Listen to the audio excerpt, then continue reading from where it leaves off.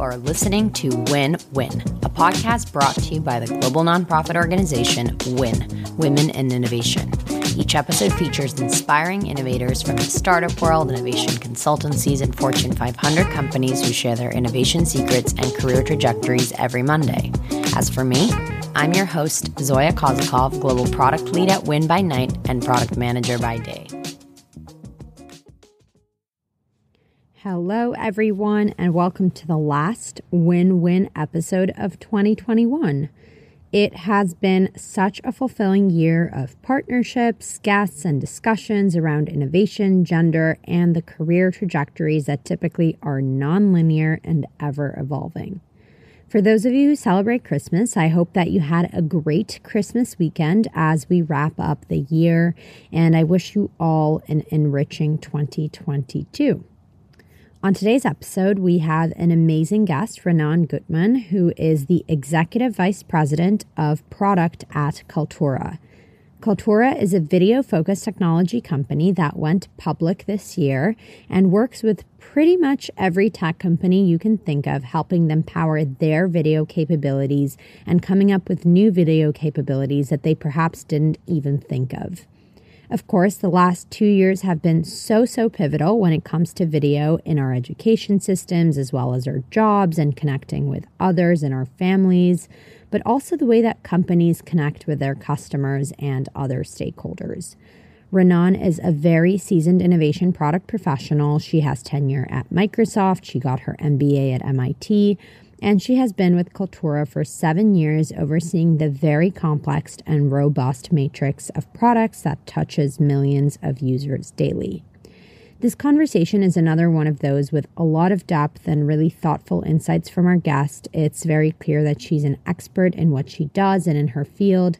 And honestly, my only regret is that we don't share the video clips of this podcast across social media, because she also has a dog named Pseudo, who absolutely deserves a shout out and is too cute not to see. With that, though, I'm going to hand it over to the episode with Renan, and I hope that you check out Kaltura, as they are hiring a ton and doing some very exciting things. Hello, Renan. Welcome to the Win-Win podcast. Hey, Zoya. How are you today?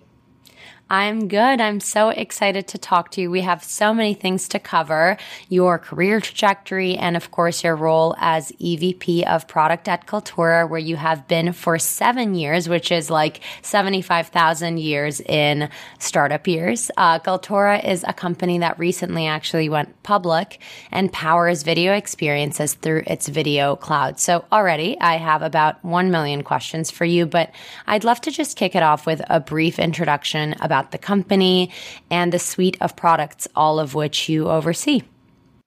Yeah, absolutely. So, as you mentioned, Kaltura is it's all about video experiences. And essentially what we do is we power video experiences for any organization. And when you think about it, what is a video experience, right? It could be that you're having a conversation like a video conference or a meeting with someone. It could be an interview where you're interviewing something. It could be any of those, but it could also be a live broadcast or a huge show or a virtual event or a conference. And it could also be asynchronously, right? So maybe you're watching TV, you're watching something that's going on there. Maybe you're watching a VOD, maybe you're watching a video message that someone sent you. So there's a lot of different ways. At the end of the day, video is a really strong communication tool. And what we're there to do is to make sure that you have video at your fingertips available for you to create those video experiences.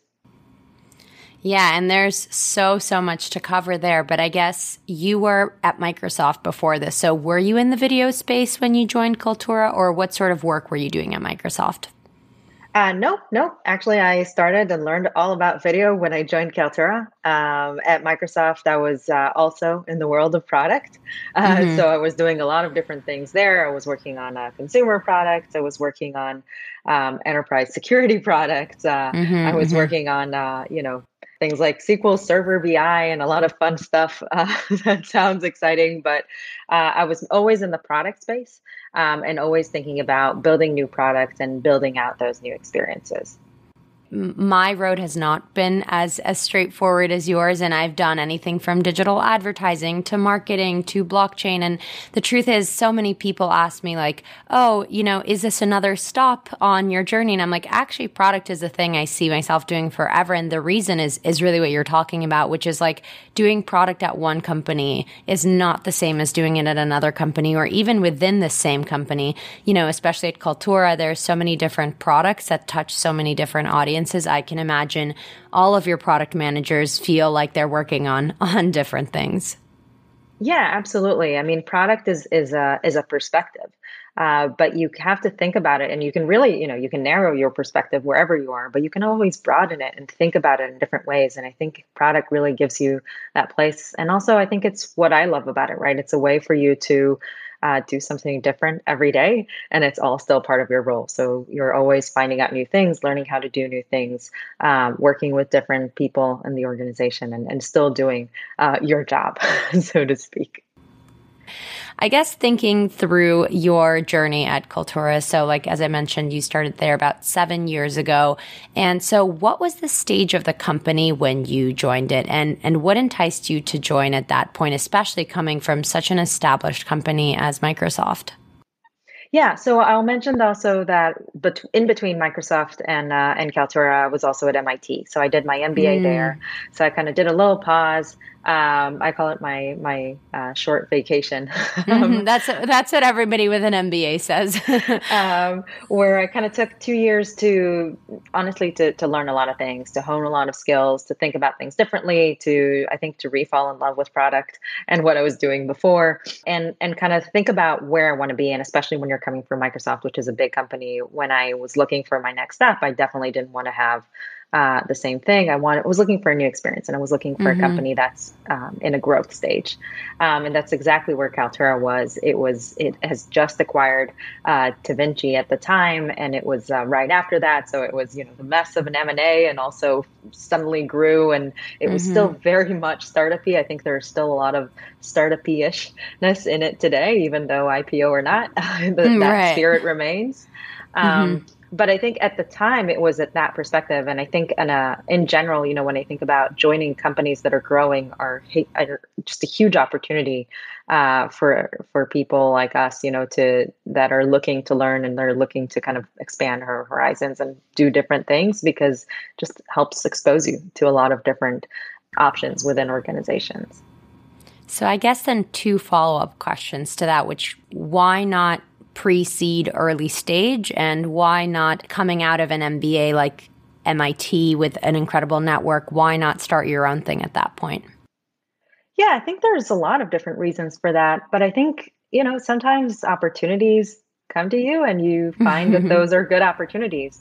And in this case, I met people that I really liked, and I wanted to work with them. And I thought there was an interesting opportunity here. And I thought there was a place for impact, which is not something easy to do. And I said, hey, let's try this out. You never know. I don't think I intended to stay 7 years, but that sort of happened.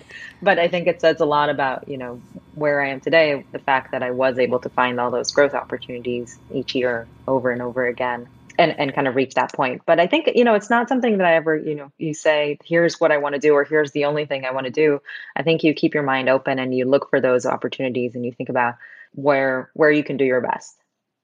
Yeah, and I think to give some context to the question, I'm a really big believer, first of all, in entrepreneurship. And I also think that, the impact that you make, obviously at a huge corporation, there is like a ceiling to the impact that you can make.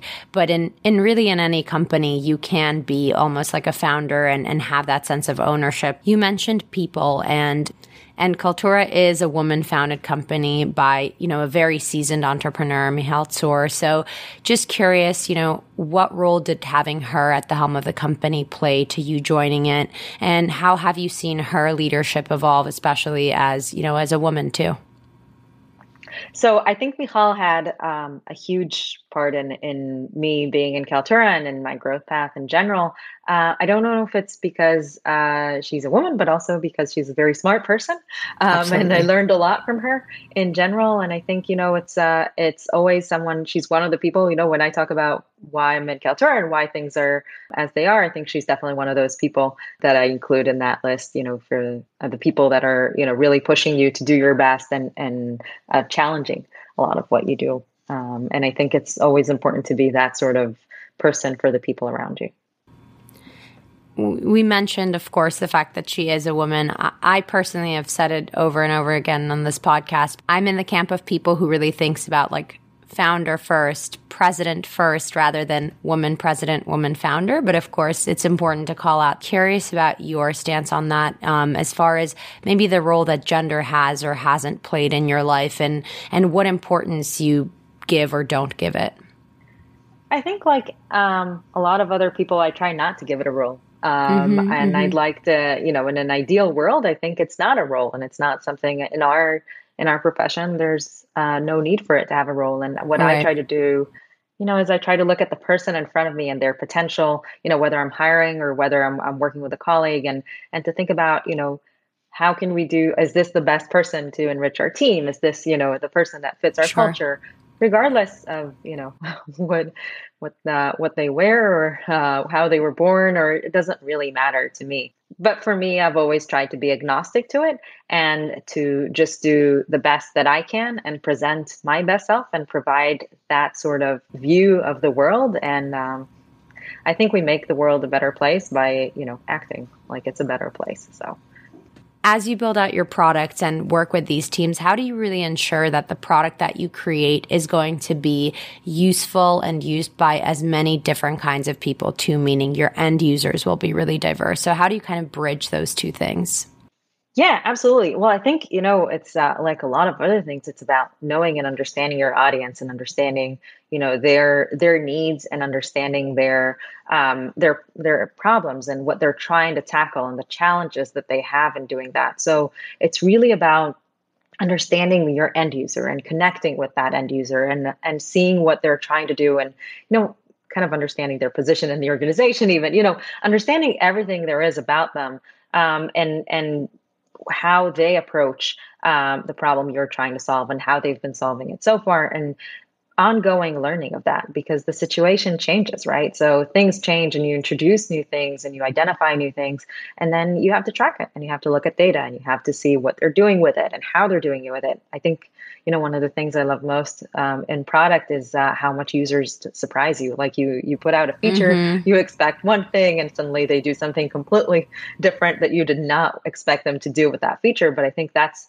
one of the moments where you're like, aha, that's awesome. Like I've never even imagined that could be possible, but here it goes. So for me, I think, just thinking and looking at that diversity of use cases, thinking about the fact in advance that someone might do something that you don't expect, and that it's, in many cases, it's okay and good, is something that has to drive a lot of what you're doing and a lot of the innovation, honestly, that's coming into the product. I think in many cases, innovation comes from your audience. They build these crazy things and you find out that did that using your product, and you say, oh, great. So let's help others also bring that in. So I think that's, it's another way to get ideas, in other words.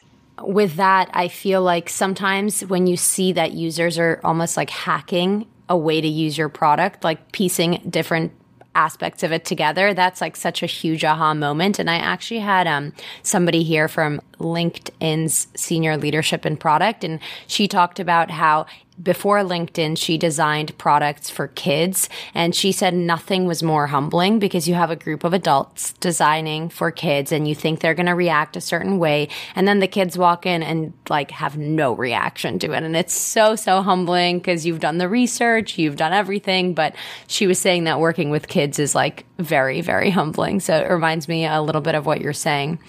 Thinking about the suite of products, you talked about the users and their different, places in the organization or in the world or how they use it. You oversee a tremendous number and use cases of the product, right? Because video, as you talked about it, is such a huge space. So, how do you go about how you're going to innovate and move this as one company together?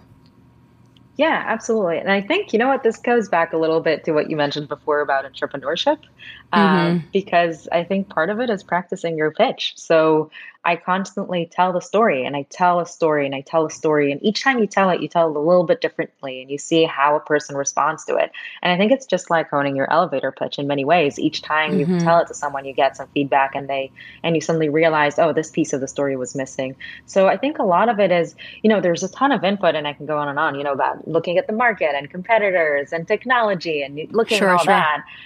But once you have that idea in your head, that kind of fireball that you don't really know how to structure, now you have to start building a story around it. And in many ways, storytelling and understanding that art has come a lot into play for me in thinking about how do you tell someone a vision so that they are excited with you, so they get that twinkle in their eye when you get that twinkle in your eye, right? So how do you say Mm-hmm. something and tell someone about something you're excited with and get them excited with you?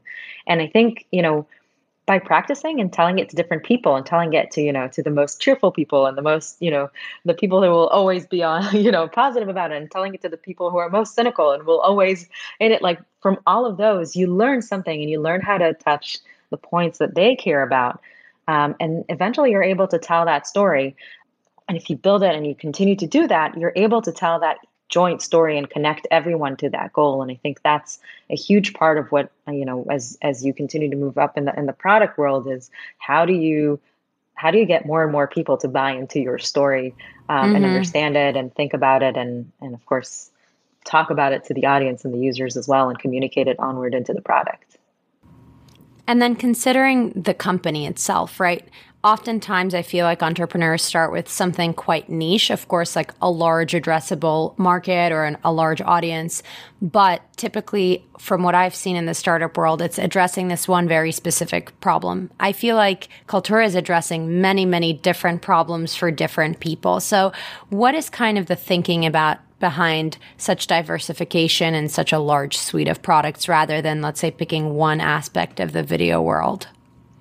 Well, I'll start with the fact that Kaltura has grown. So Kaltura has been Mm-hmm. around for quite some time. So it Right. started with one area, and over time it's grown and grown and grown. But, the way I think about it, I often condense it and talk about it in a different way. So when you think specifically about Kaltura, I think about video not as the problem I'm trying to solve, but I actually look at I often talk about this like the toolkit that every person at work has, right? So video is a Mm-hmm. way to communicate. So I talk about, you have your handyman belt and, Mm-hmm. every Mm-hmm. knowledge worker has their handyman belt, and, Sure. and, maybe it's slides, and maybe it's documents, and Mm-hmm. maybe it's writing emails, and you have your ways. And all I want to do is put video in that toolkit. Got it.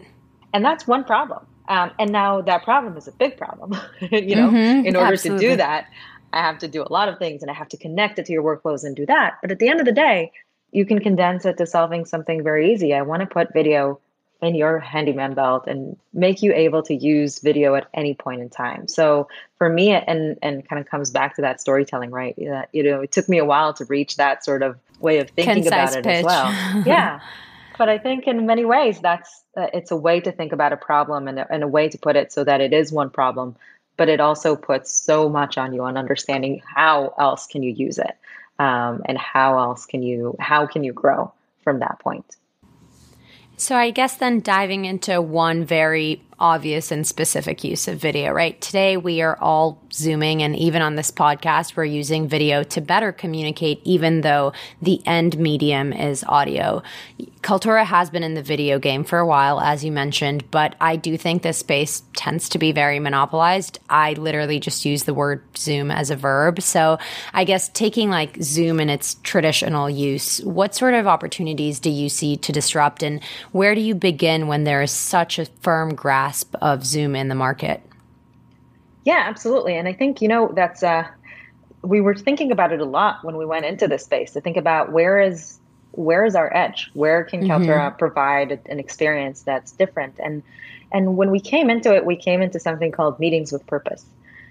Because I think many times you go into we use Zoom as like a kind of like a every conversation is a nail and Zoom is like a hammer, and no matter what conversation you're having, you'll start a Zoom. But But I actually think there's very unique conversations, right? So we're recording a podcast now that others are going to be listening to, right? That's one sort of conversation. But when you go into an interview, that's not the same as me calling someone from work, right? That's a very different experience. Right. Or if we're having a brainstorm session, and I'll give you an example. I've given this example a few times, but I think it kind of gets it. So say we want to do a brainstorm session, right? And all of us go into a room and we have the whiteboard and we're drawing things on it. And then there's someone making notes, and maybe someone was really good and prepared a few things. And we're also sending around links, right, to each other because, oh, here's an example. And someone prepared research and uploaded a PDF for us to look at.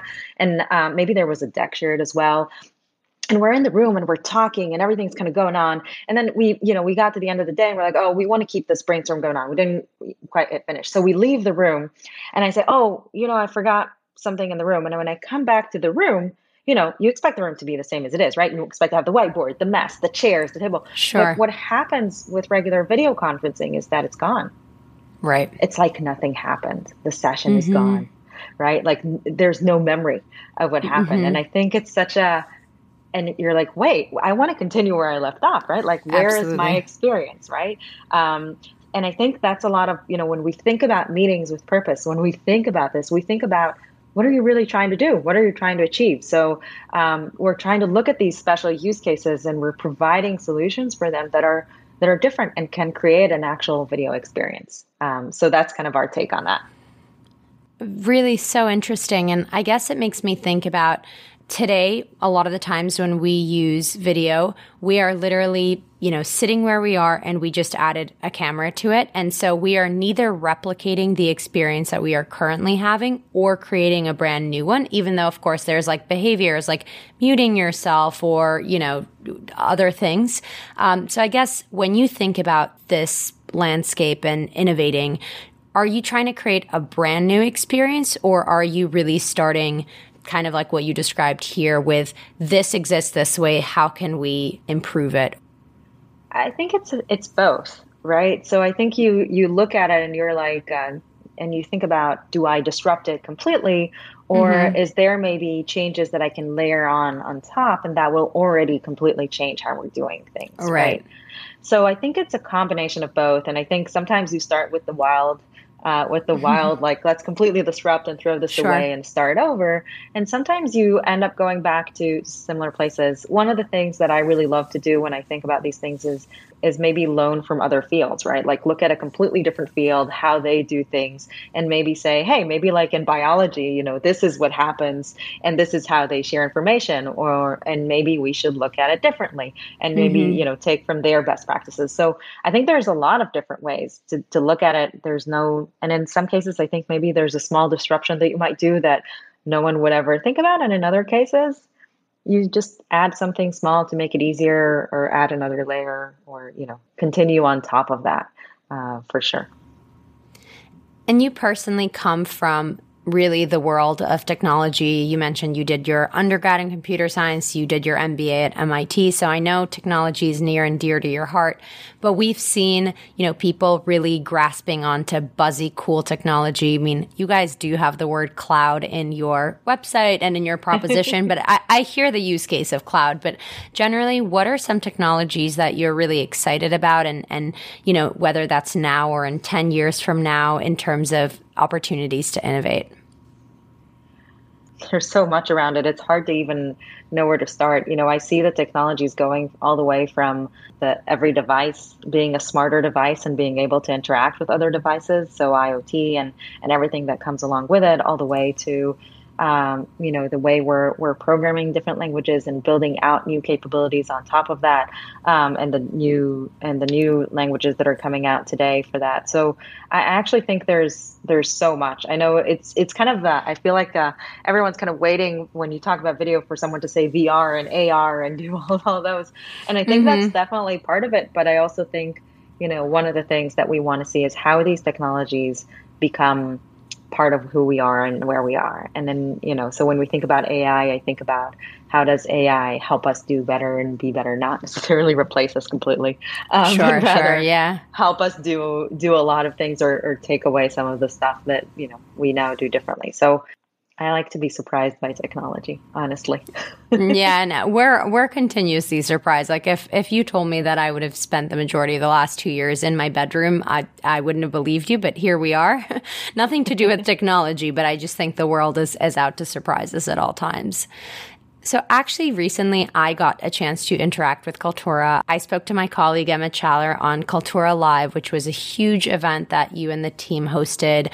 And, you know, the topic we specifically discussed was measurement, right? And measurement in events and measurements in video. And specifically, we were talking about how in our industry in banking, measurement is such a complex topic because there's things that you need to know to protect your users. And then there's things that you don't want to know or are not allowed to know. With video, you know, when you think about Kaltura and the products that you're developing, how are you approaching measurement? And do you think there is opportunity to really think about data and video in new ways that we haven't before? Oh, absolutely. Absolutely. I think, you know, I'll start with the fact that video is such a rich, it's called rich media, but it's so rich with the amount of data that you can get from it, right? So what I love about video is that it's not just about watching it or opening a PDF. You actually have to engage. You have to listen to every second. You skip. You know when someone is doing something, when they're interested and when they're not interested. You really are they listening at double speed? Are they listening at 1.5? Like how does that work? So you get such a wealth of data, and it's phenomenal. And of course, that data goes even further, you know, when we're having a conversation. Are you really with me or are you on another tab?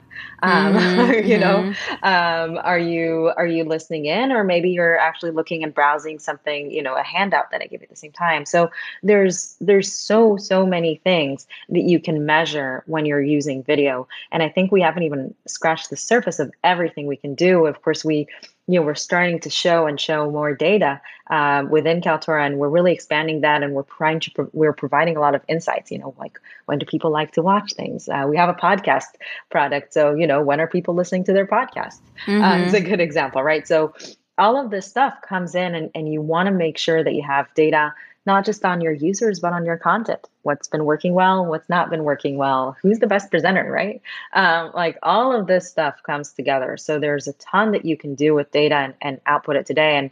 And honestly, I think there's going to be, you know, if you're thinking about how much more we can do, I think it's endless. How much more and how much further we can take this and continue analyzing everything that's going on, whether it's what we actually said and the correlation to what's happening, to connecting between content pieces, to anything and above and beyond, right? So we were talking about virtual events. I think virtual events, they're like a treasure trove of data.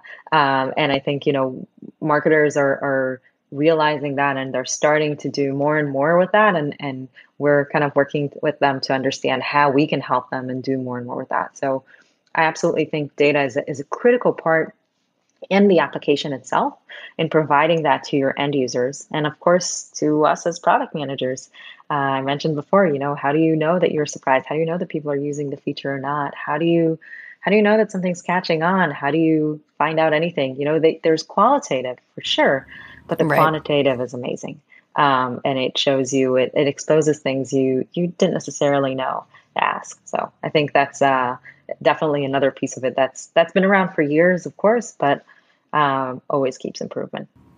Yeah, and we haven't tapped into it. So it's really exciting to see that and think about it. I guess before we leave and I ask you my famous innovation question, I would love to talk about roadblocks. So, you know, listening to you speak, I see how incredibly analytical you are and how much of an empathetic leader you are. But I really want to know, how do you handle roadblocks? You know, you put in all the work and then suddenly you're left feeling stumped. What is your process? Take me through that. Deep breath for starters, and then start to analyze it from different perspectives. So start to look at that same, think of it like a cube. And start to turn it around and try to think about how you would see it, how you see it, and you see a very specific facet of it, and then how someone else sees it and what they heard, and then turn it around and think about someone else. And I often like to think about, if I had to tell this story to someone completely different, you know, if I had to tell this story to my dad, what would he say about this? Right? So if you took someone completely external that had no idea what you were talking about and tried to tell them this, what would they say? And I think when you look at a lot of the roadblocks from that perspective, and you can bring in a ton of perspectives, a technical perspective, an operations perspective, there's a marketing perspective. So you can bring in people from the organization, outside the organization, your customers. You think about all those different perspectives that you can bring in, and then it's no longer a cube. You've gone way beyond that. It's like multi-shaped shifter. And then you start to say, okay, so here's the part I was missing, or here's where I want to do that. And now let's start to think about how to tackle it. Now let's start to think about, how do I smooth this and make this into round shapes so that it becomes a ball and we can roll together and move ahead, right? Or how do I now face this specific situation and kind of remove this roadblock or think about this in a different way? So, and I think, sometimes you have to go right through it, and sometimes you have to go around it, and sometimes you go above it. And sometimes you have to ignore it and pretend it's not just there. Not happening. There's a variety of ways, but most importantly, I think, is to do that analysis and try to look at it from an angle that's not yours.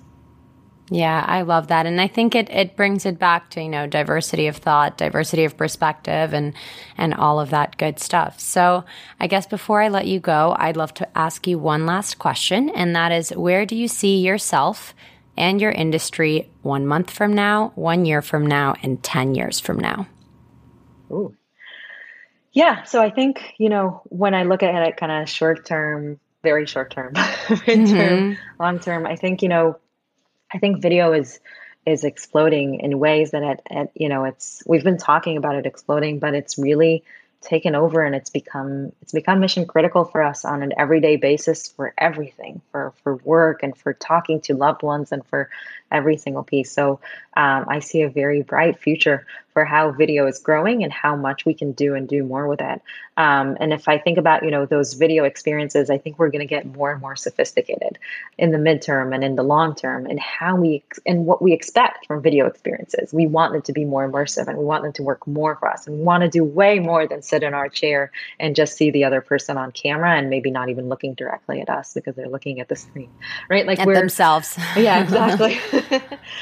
So I think, more and more we're going to be seeing this evolve and turn into more personal capabilities that are much more rich and more empowering than they were before. And I'm hoping that it will, in many ways, level the playing field and bring a lot more people. So no matter where you are, whether in New York or in Idaho or, somewhere in Europe or anywhere in the world, you'll be able to level the playing field and be part of that same market. And, accessibility wise, you'll be able to join no matter where you are. You don't have to think about stairs, or you don't have to think about anything like that. And it just opens up opportunities. And that is my hope for us in general. And I'm hoping that that's where technology and where we're moving forward, and video specifically, is going to take us more opportunities.